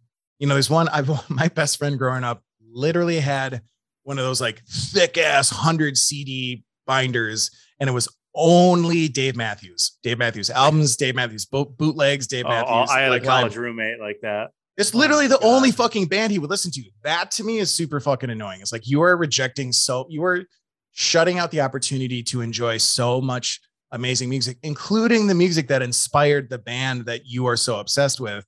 That gets on my nerves. But the idea of just like all I'm saying, dude, is that I fully support your love of this entire decade of music. And, you know, it goes beyond that, right? So like there are so many bands that have either in the current iteration of the band that existed in the 90s, or just the musicians from there have gone on to do great things post 90s. Like a lot of great shit came out of the 90s. So I'm all for it. I got a crazy ass stat for you that I'll send you for confirmation. Hit me. But I was looking from 2010 to 2020. I just read this in an article, and it broke down the top 10, which I don't have in front of me. But on rock radio, the top 10 songs of the 2010s most played were all songs from the 1990s. From 2010 to 2020, they track the most played songs. Okay. All 10 of them were from the 90s. That's crazy. Number one was Smells Like Teen Spirit. I know Man in a Box, Alice. There were 3 Nirvana songs. Man in a Box was on there. Pearl Jam, Even Flow was on there. Most of them are coming back to me. But it doesn't surprise me, because I bet like Imagine Dragons Radioactive, which I'm guessing is got to be close. Yeah. That's played incessantly from 2014 to 2015. Right. I've never hear it again unless you're playing it streaming. But I mean, I turn on the local rock station here. I'm destined to hear Smells Like Teen Spirit or Lithium. So I think the reality on is a daily basis. The reality is that terms like classic rock and oldies are subjective. That is not specific to a generation. It's not specific to a particular time period. And the reality is that the music that we love is becoming the new classic rock. So, which is why I think that contributes to that stat, is that right. Yeah. Like a modern teenager is not even like a consideration to that radio station. No, fuck no. People dude. still listening to radio are like me and you occasionally. And we turn it on. Okay, this station's playing Nirvana and Pearl Jam. I'll stay with it. Dude, even the consumption of radio as a media format, I would be fascinated to know and I'm not including XM, like, because that's a different, they're not beholden to the same things, including censorship and the way that advertising works and everything like that. It's not even owned the same way. So I'm not considering that, although you could listen to that through a conventional radio or like something in your car, but just like the amount of people listening to FM radio to get music must be plummeting year over year, and certainly generation over generation. I just don't see that existing. I don't know, 30 years from now. Like I could see radio being more about like news, NPR programming outside of new, like more AM. I can see AM radio is right. I think talk radio is actually up. Yeah. Because a lot of people now, they won't necessarily turn on the radio, but there's plenty of apps like the Odyssey app or the Entercom app where they'll put on the radio station through their phone in their car. Yeah, for sure. But anyway, if anyone's made it this far, do you want to call in to the podcast? You want to be a recurring guest because you are dedicated to our cause. Oh, I'd love that. That'd be great. I think we should put a bow on this episode and wrap up with the final Foo Fighters album here. Let's dive in. Yeah. So Medicine at Midnight. I fucking love this album. I think it's super cool. I think it is another chapter of them, you know, coming off of Concrete and Gold, which was intentionally and decidedly different from the rest of the Foo Fighter catalog. I think Medicine at Midnight is another chapter of that, but in a different form of expression. And in fact, again, going back to I can call it's not even calling a spade a spade. I can just be honest when I don't love something. I don't love Shame Shame. Shame Shame is the lead single that came off of this. And I was like, it's kind of like drags, or it's like, it's real mellow and slow, but not like easy listening mellow. And I don't love it. But then when I got the album, like super love it. And actually I'm looking at the wiki page for it right now and see that Greg Kurson also produced this. And I did not know that. And I think that speaks more to his credibility and versatility, is that if you go and listen to Concrete and Gold and listen to Medicine at Midnight, again, both different sounding albums for the Foo Fighters, but those two albums do not sound similar to each other as well. For the non-musicians, like, just to understand, like, that takes a lot of work, a lot of intentional work to be yourself, but put together a package of your artistic output that sounds different than anything that you've done before. It is an achievement. Whether or not it's good is a different thing, but to even achieve the task of getting together with the specific intention of like, let's not sound like anything that we've done before, but still be recognizable as our band, it's tough. And they did it. And I like it. I only have one hot take on this album. Oh, and it's scorching. I think I've listened to Making a Fire several thousand times. I think I've surpassed you. It's good. The only thing I love maybe more than guitar rock is video games. Yeah. And me too. So I can't remember the last time I watched a baseball game all the way through, but I love baseball video games. Go figure. Okay. And last year's MLB The Show, this was a bigger problem back in the old days with these dedicated soundtracks. Normally they mix up the songs on the soundtrack. Yeah. But without fail, when you fire up MLB 21, Making a Fire by Foo Fighters is the first song that comes on. Interesting. Okay. I like it. You can look up your stats. I've played MLB 21 for hundreds of hours. Nice. And I don't know how many times I've turned the game on, but every time you go back to the main menu screen, Making a Fire by Foo Fighters plays. Like, that's those awesome. The hand claps are like emblazoned in my head. And just over time, it's one of my favorites. Like, I'd be super disappointed if I went to a live show and they didn't play that. Oh, and they'd have. So I've seen them on the tour for that, including 2 shows in Anchorage, Alaska, which is the first time that they had ever played in Alaska in 26 years. I'm so glad I made the trip for those shows. It was so cool. And on that tour and on that album, his daughter Violet is doing background vocals with a group of other really talented background vocalists, which are probably featured the most on Making a Fire. The na-na-nas in that song. Like, I love that, man. Like, it's so great. And the thing that you and I were talking about before is that some douche nozzle from the AV Club was just like talking about how this is the epitome of. They are all that way. But just like, this is peak dad rock, and I couldn't stop laughing when I was listening to it.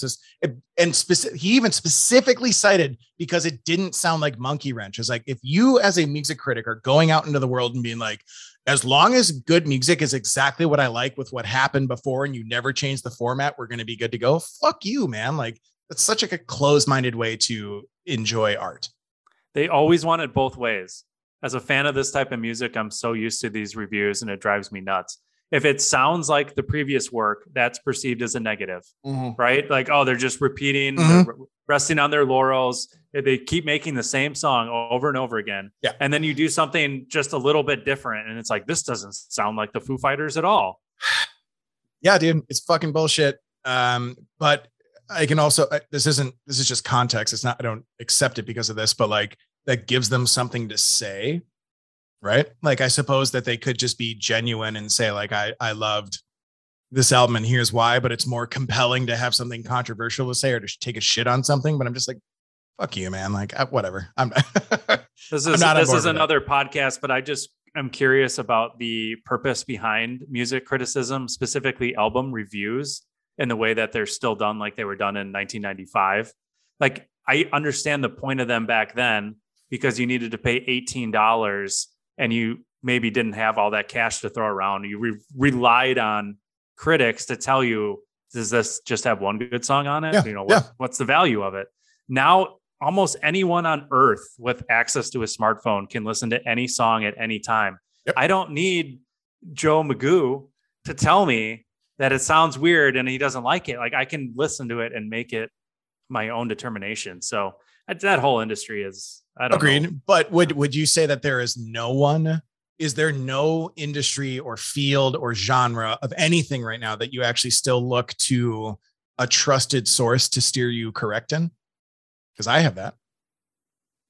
I guess I still use it for movies because it's not a money commitment. It's a time commitment. Like if this is 3 hours long, I guess I could watch it for 15 minutes, but I'd rather just know going in. Sure. So I think the value that it either still does, or at least still could provide, aside from the terrible example that we just gave with the AV Club, is that if you have certain sources that you like, you can go to I suppose you could just absorb all of the music that comes out on your own, but it's still nice to have like a trusted resource to steer you in a certain direction. There's this phenomenal food critic in Los Angeles named Jonathan Gold that puts out a list of the 100 best restaurants in LA every year. And every time I've gone out there, every night I'm going to some place on that restaurant on that list. And it's like, to be super clear, this is not like, it has nothing to do with price point or fanciness or celebrity endorsement or whatever. I've literally gone to Michelin star rated restaurants and then Thai places in a rundown strip mall where half of the businesses are closed down. And that dude has never let me down one fucking time. And yeah, I suppose I could just go explore myself or just rely on Yelp reviews or something. But like, it is nice to have a trusted source for something that I like. I love good food. I love tourism being associated with food. So I like relying on someone whose opinion I trust. That being said, if instead of putting out his best 100 list, he was putting out the 100 restaurants that I hope catch on fire and the proprietors die in the process, like I'm not going to fucking pay attention to it. And I feel like that's what the AV Club does a lot. So fuck those people.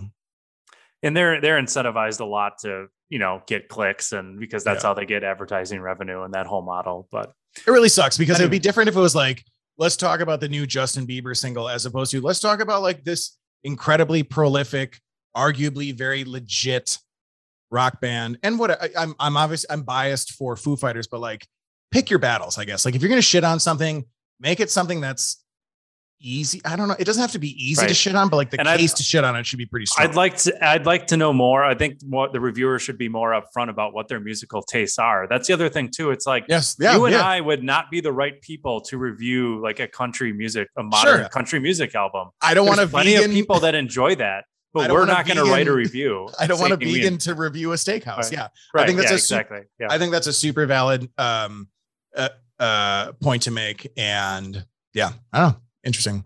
I know that brings us to the end of the Foo Fighters. Oh, well, there is one thing to note. So it's so sad. Literally the day after Taylor died, a new album came out that is Foo Fighters adjacent, which is called Dream Widow.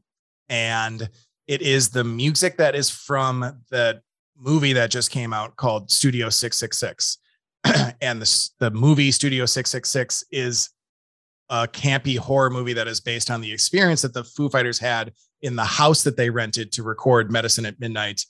And it's worth listening to because it is, even though it's like, it's not bad music. It is hyperbolically heavy. It's the beginning of the movie is this like crazy speed metal band in the 90s that rents this house and get demonically possessed and all murder each other. And then the lead singer kills himself. And then the Foo Fighters end up renting that house to record in 20 years later. And the same thing happens.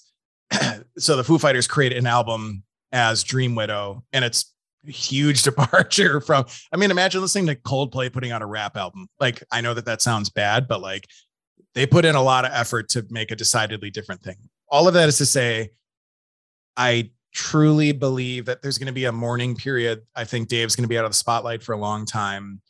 And I think that he's going to come back with maybe some of the best shit he's ever done in his entire life. And maybe it's not him as the front man. He did drums for them Crooked Vultures and Queens of the Stone Age. And he's just too much of a fucking, he is music. Like he is music personified. Yeah. And I think it's going to, I think there's a bright chapter ahead after this pretty dark period. And again, my absolutely thoughts and condolences go out to him. He's a father. Taylor was a father and a husband. and, you know, a best friend and a lifelong bandmate. It's super fucking tragic to see him go. And I think that he will be revered by the rock community for as long as rock music is remembered, as one of the greatest performers to ever hit the stage, and certainly, you know, an integral part of one of the biggest rock bands to ever grace the stage. So cheers to Taylor Hawkins. You're the fucking man. And I hope, even though I'm an atheist, I hope I'm wrong. And I hope there's an awesome afterlife and you're just rocking the shit out up there right now. So can we make a quick departure? So yeah, this whole format has been very much so the 90s rock online podcast. I'd like to take 5 minutes to go a little bit to mind meld format, and just, can we depart from music for one topic and then we'll wrap it up? Given current events, can you guess what I want to talk about? The slap. I do want to talk about the slap. I'm actually like super, like, as soon as it happened, I was like, I would love to talk to Rob about this. I have a lot of thoughts about this. You and I are both in social media, so we see both personally and then like professionally. So like we see how events are portrayed and form different iterations and become memed, and the way that people talk about it, and then the way people argue about it, and then the way that people dig their fucking toes in about like who is right and what's wrong. I honestly can't remember a more recent event that like created more takes that I've seen on my social media feeds. Like not even the war in Ukraine had like the level of every podcast I listen to, nearly every friend or acquaintance. Yeah. Everyone's got a take, and they're all some are like coming at it from what does this mean for stand-up comedians? Some are looking at it from a race perspective. Yep. Some people are looking at it, from a health perspective, like every sports, everything's involved. Yep. Yeah. So I've thought about this a lot. Well, first, let's go initial reaction. What was the very first thing that you thought and felt when you saw the video for the first time? What's nuts is I was watching the Academy Awards, and then I turned it off in real time. Yeah, and somehow I missed it. I turned it off and went on. I think I played Xbox for the rest of the night. But I did watch like the first hour and a half. Yeah. And then amazingly, I stayed off social media. So like any American, the first thing I do when I wake up in the morning is check my phone. And then I had to put on my Inspector Clouseau hat and like I saw something about Will Smith hitting someone. Yeah. So I didn't go through like a lot of the discussion is, what did you think when you first saw it? Like it had already been determined this is a real thing that had happened. So I'm approaching it from that perspective. And real quick on that note, I don't like anyone who can view that and be like, oh my God, this is so staged. You're detached from human interaction. Like if you can't see the genuine. Did you see it live? No, but I saw it literally seconds after it happened, because in Japan, right, it was being aired before the edit. So the video that I saw came out with the like, keep my wife's name out your fucking mouth. But that's my point, is that part was edited out for American audiences. Yeah. So I feel like if you're watching it live in America, I can totally see that, because you didn't hear Will Smith say that, from my understanding. But even if you see his face, there's some, I don't know. I'm not saying I'm like Captain Empath, but there was some, in fact, I thought the look on his face and what he was screaming from his seat was way more impactful than getting up and smacking one of the world's biggest comedians. In context, for me, is everything here. I think it's fucking absurd. I'm frankly really fucking tired of the knuckle dragging response of like, God damn right, I would have done the same thing. Say something about my wife and find out what happens. Okay. And what happens is that you get arrested for fucking assault. And I think it's fucking bullshit that, like, I understand wanting to do that. Let's all be honest for a second.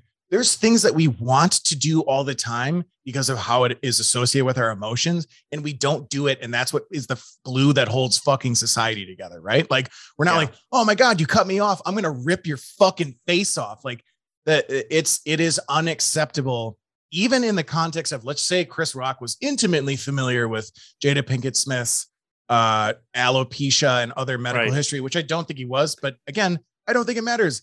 What's incredible is the context, dude. 80% of my social media followers have gone from epidemiologists to foreign affairs experts to alopecia experts, like overnight. Yeah. And I don't mean to be insensitive, but from what I've read about it, it makes your hair fall out. we're not talking about like childhood leukemia here. Yes. You should be able to take a joke. Agreed. But so without striking someone. I completely agree. And then 2 notes on that. One is that I've seen this both ways. One is that I've seen people be like, fuck Jay. So I think there's this apparently huge amount of people that are very upset about the fact that Will and Jada have some sort of polyamorous, poorly defined relationship that became public knowledge. And there was some sort of infidelity, or maybe not infidelity, but regardless, Jada fucked some dude. Will found out about it. Will was upset about it. Somehow this became part of public discourse and people pick sides.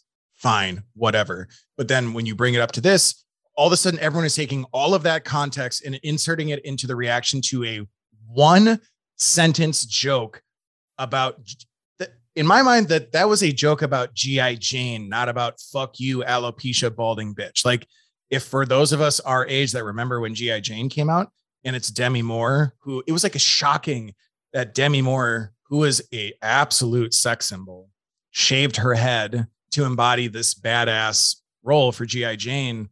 She was not mocked for that. That was literally like a holy shit. No one wants to fuck with Demi Moore. Like, look how fucking badass she is in this role.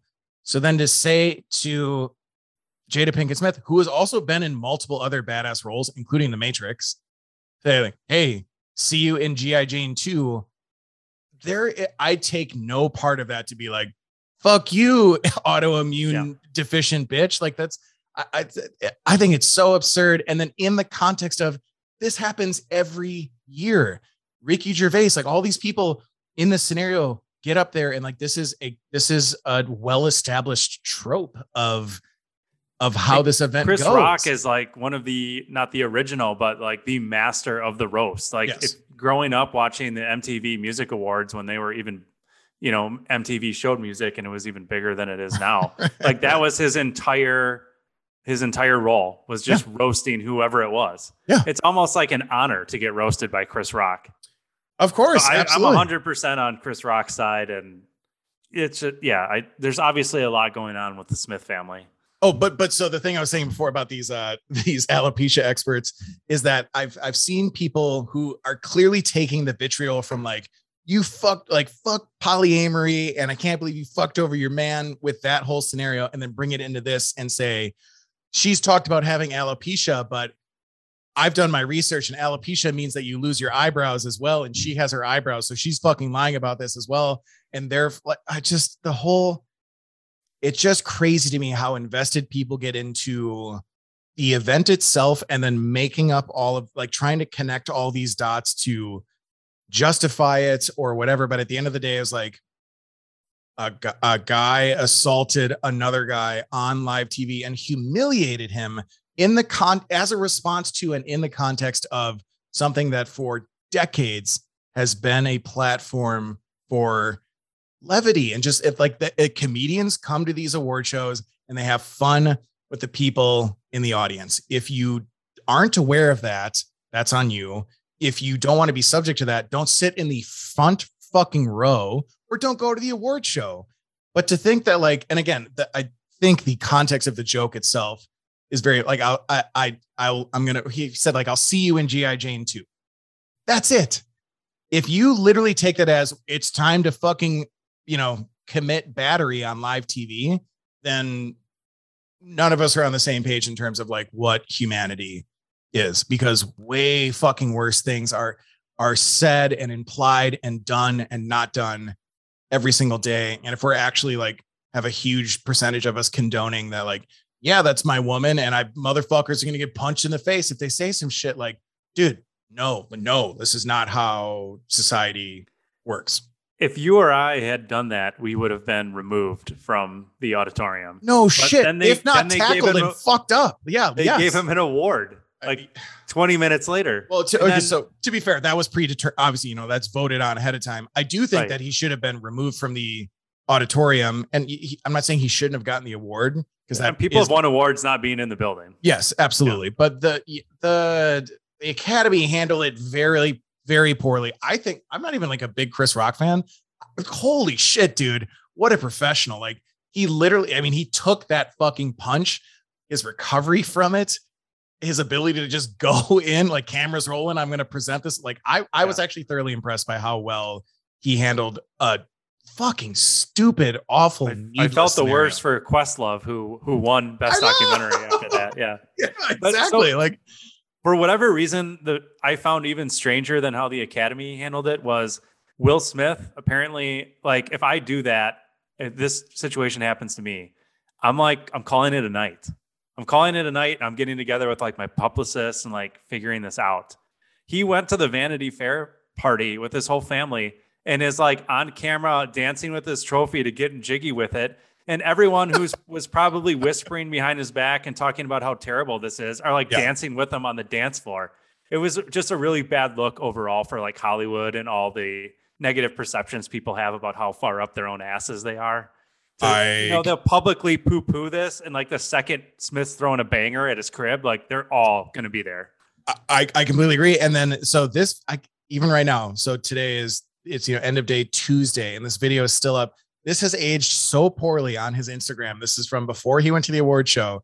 I'm going to show you the video on the camera, but the caption is, "Me and Jada Pinkett Smith got all dressed up to choose chaos, and you got to live with it."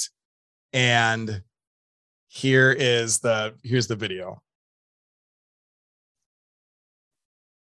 So it's like them walking up to camera, but then like being like, like, oh, look how fucking crazy we are. We're like bouncing all over the place. Like you can't fucking contain our energy or whatever. Funny faces. Yeah, exactly. And then but then now I'm looking at his profile right now, and he has a Instagram note or like an iPhone note published here, and it says, "Violence in all of its forms is poisonous and destructive. My behavior at last night's Academy Awards was unacceptable and inexcusable. Jokes at my expense are part of the job, but a joke about Jada's medical condition was too much for me to bear, and I reacted emotionally." Again, I don't think it's fair to automatically assume that, I mean, a movie star is sitting in the front row of the Academy Awards and has a shaved head, and there are cinematic implications to truly badass women having shaved his heads in film over the years. He said, "See in G.I. Jane 2, I do not think that was fuck you got alopecia, eat shit." I don't think that was a thing. So I would like to publicly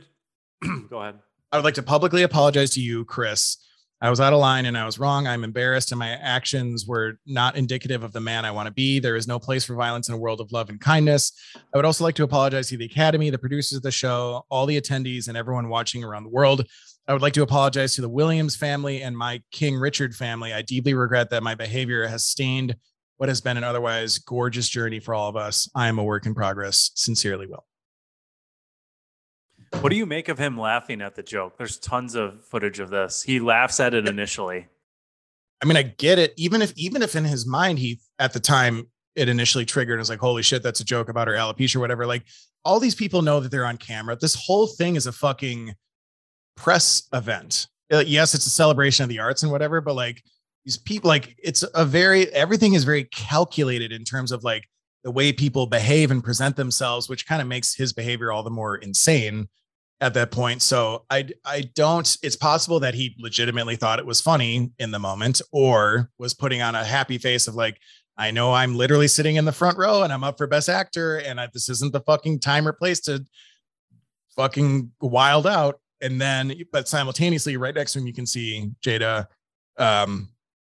being less than thrilled. She didn't even look pissed. She just kind of looked like, this is uncomfortable. I don't like this.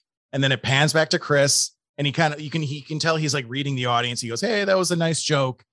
And I don't know who was next on his list, but he starts good because right before then he was making fun of Javier Bardem and Penelope Cruz.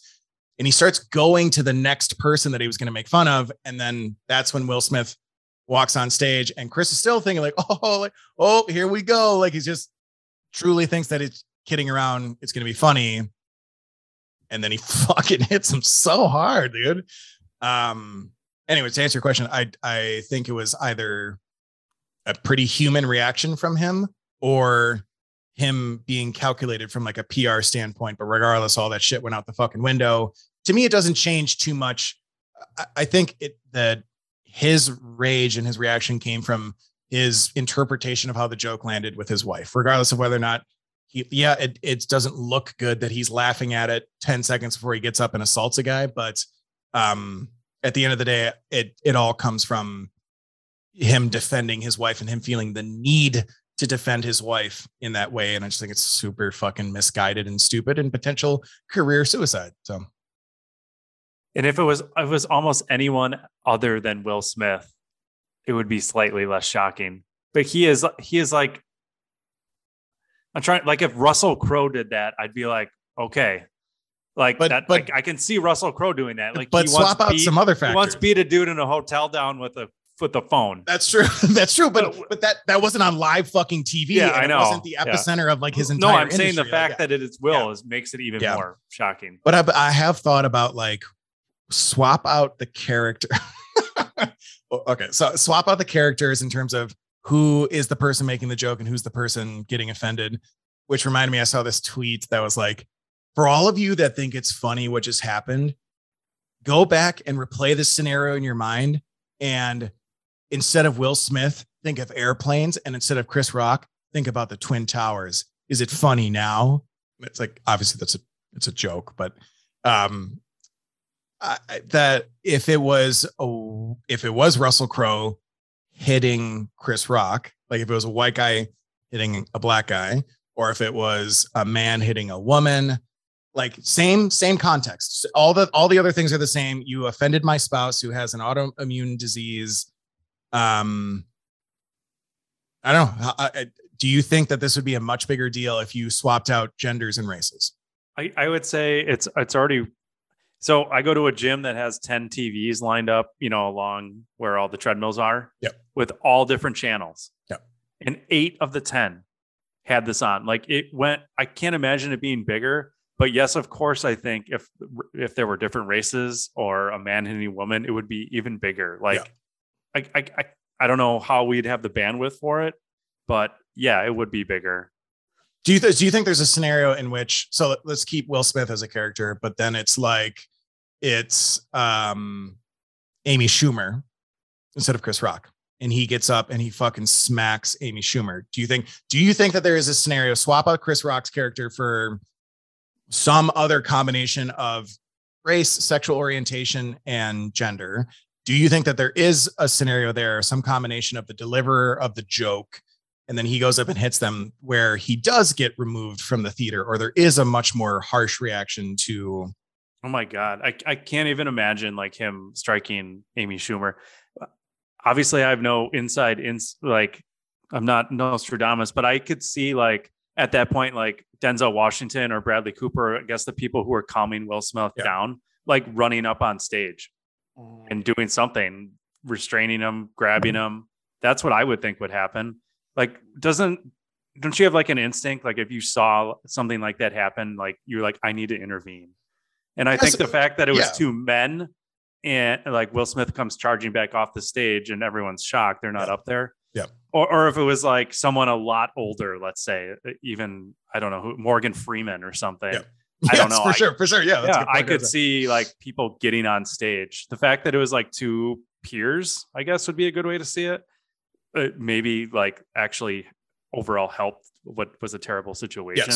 Yes. I think this is not the same, but it conjures up thoughts of Kanye getting on stage and ruining that award moment where, he takes that. It was like, I think it was album of the year. It's just like, right. I'm going to say this, like, I think he said Beyonce deserves the award. He gets fucking shit on for that super hard. The president, Barack Obama, weighed in on that. Yeah. And then with this incident, someone brought it up, and I saw it today at the White House press corps, and it was treated like a joke. Like, of course, Joe Biden's not going to comment on this. Yes. Yeah. But Barack Obama commented on Kanye West cutting off Taylor Swift. Yeah. But it wasn't just the cutting off. It was the like physically coming up on stage and the like kind of the destructing the format and the respect for the event and everything.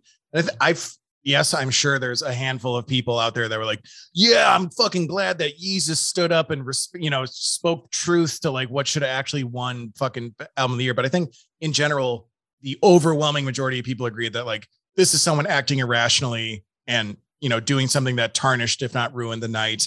Don't fucking do this. As opposed to this, where there's this very misplaced sense of like nobility and gender roles and like the obligation of a husband to his wife. And is this chivalry or is this a fucking Neanderthal move?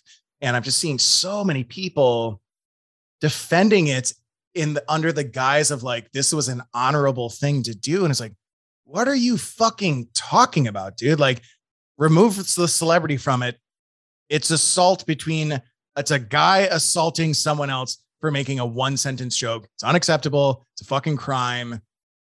Stop romanticizing this. Jesus fucking Christ. Like, it's fucking absurd. And then of course, sprinkled on top of that was, I have screenshots of how many times I've seen it. I fucking hate how many people do not understand the definition of what the First Amendment is. And they're all like, hey, Chris Rock, First Amendment, and even specifically saying First Amendment has no limits, which it by definition has like decades of precedence that does limit it.